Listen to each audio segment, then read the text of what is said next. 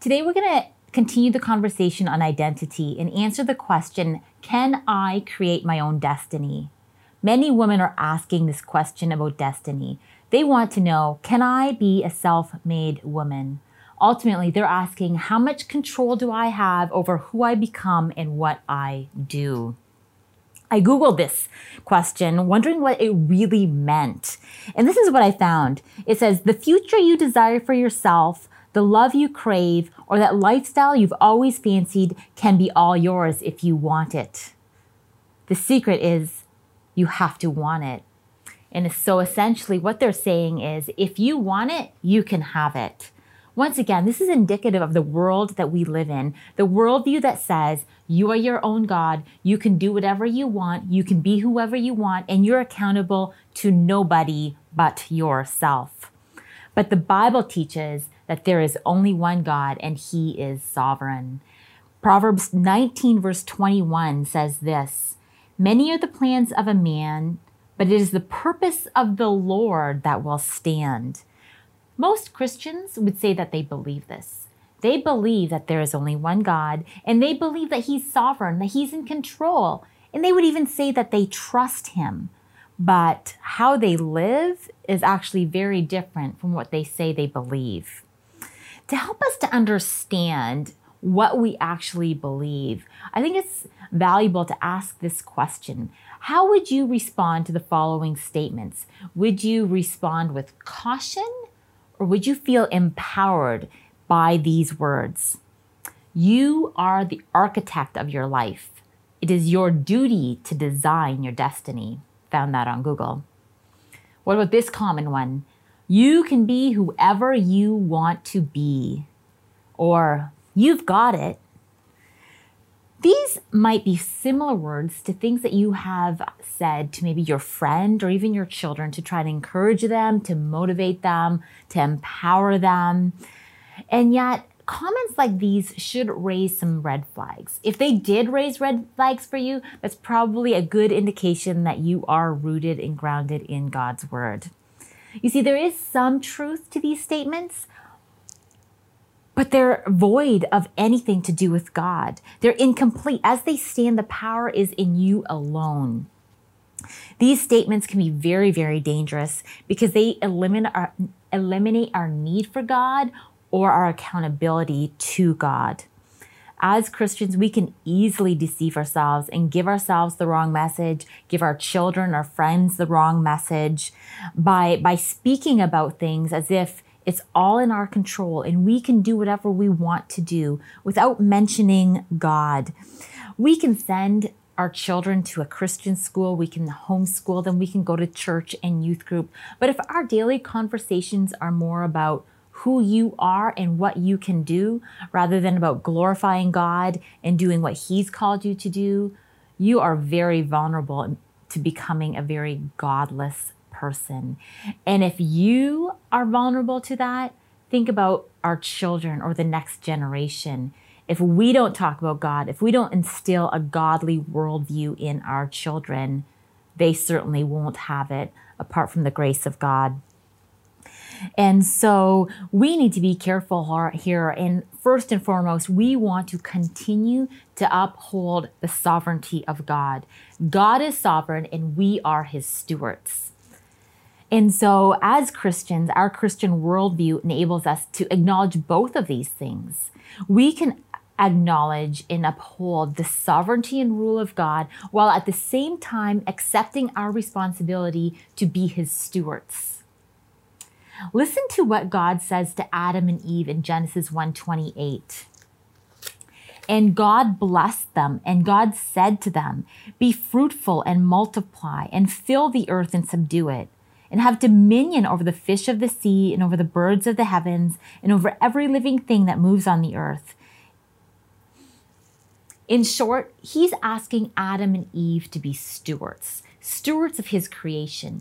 We are responsible to protect, to nourish, to sustain, and to reproduce. And having said that, we are part of creation. And so we are responsible to also care for ourselves and be these stewards of our own lives.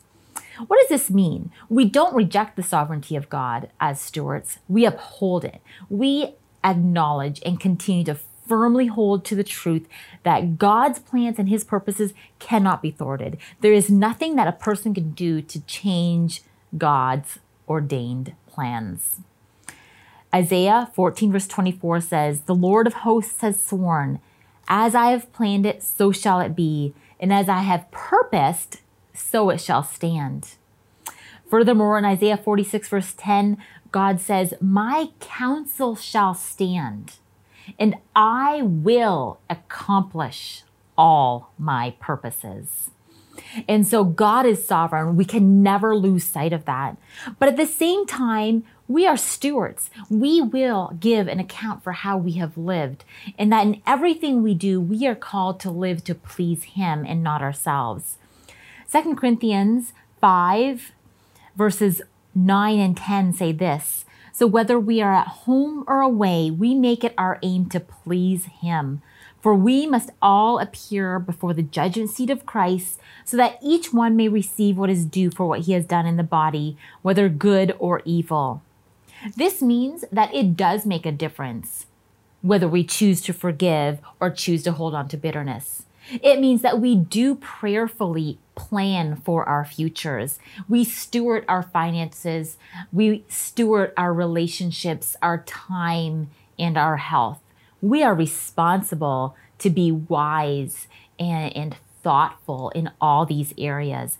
It does mean that we do repent of our sins and we are held accountable to live a life that is honoring to him. We have a mission. We have a mission not to just let go and let God in all these things, but our mission is to submit to the mission of God. We worship him and continue to acknowledge that he alone is God. And in that, we must surrender our lives and our being, all of ourselves to him for his glory. We don't become who we want to become. Rather, we become who the Spirit of God is transforming us to become. We become the person he's designed us to be, and that is to be an image bearer of God. We are not self-made women. Rather, we are women transformed into the image of the living God, living on mission for him and for his glory. This means that our desires are also surrendered for his desires. We adopt his desires as we let go of our own desires. Galatians 5:24 says this, "And those who belong to Christ Jesus have crucified the flesh with its passions and its desires." We don't just shove them under the carpet, but we crucify our own desires so that we can have God's desires. And we can be confident that his desire is always for his glory and for our good. Romans 8:28 says this, "And we know that for all those who love God, all things work together for the good, for those who are called according," once again, "to his purpose." So what are Christians destined for?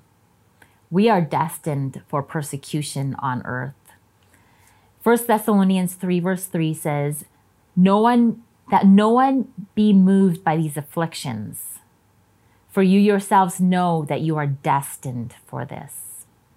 Secondly, we are destined to escape eternal wrath and receive salvation. 1 Thessalonians 5:9 says, "For God has not destined us for wrath, but to obtain salvation through our Lord Jesus Christ." For some, this might not be very comforting.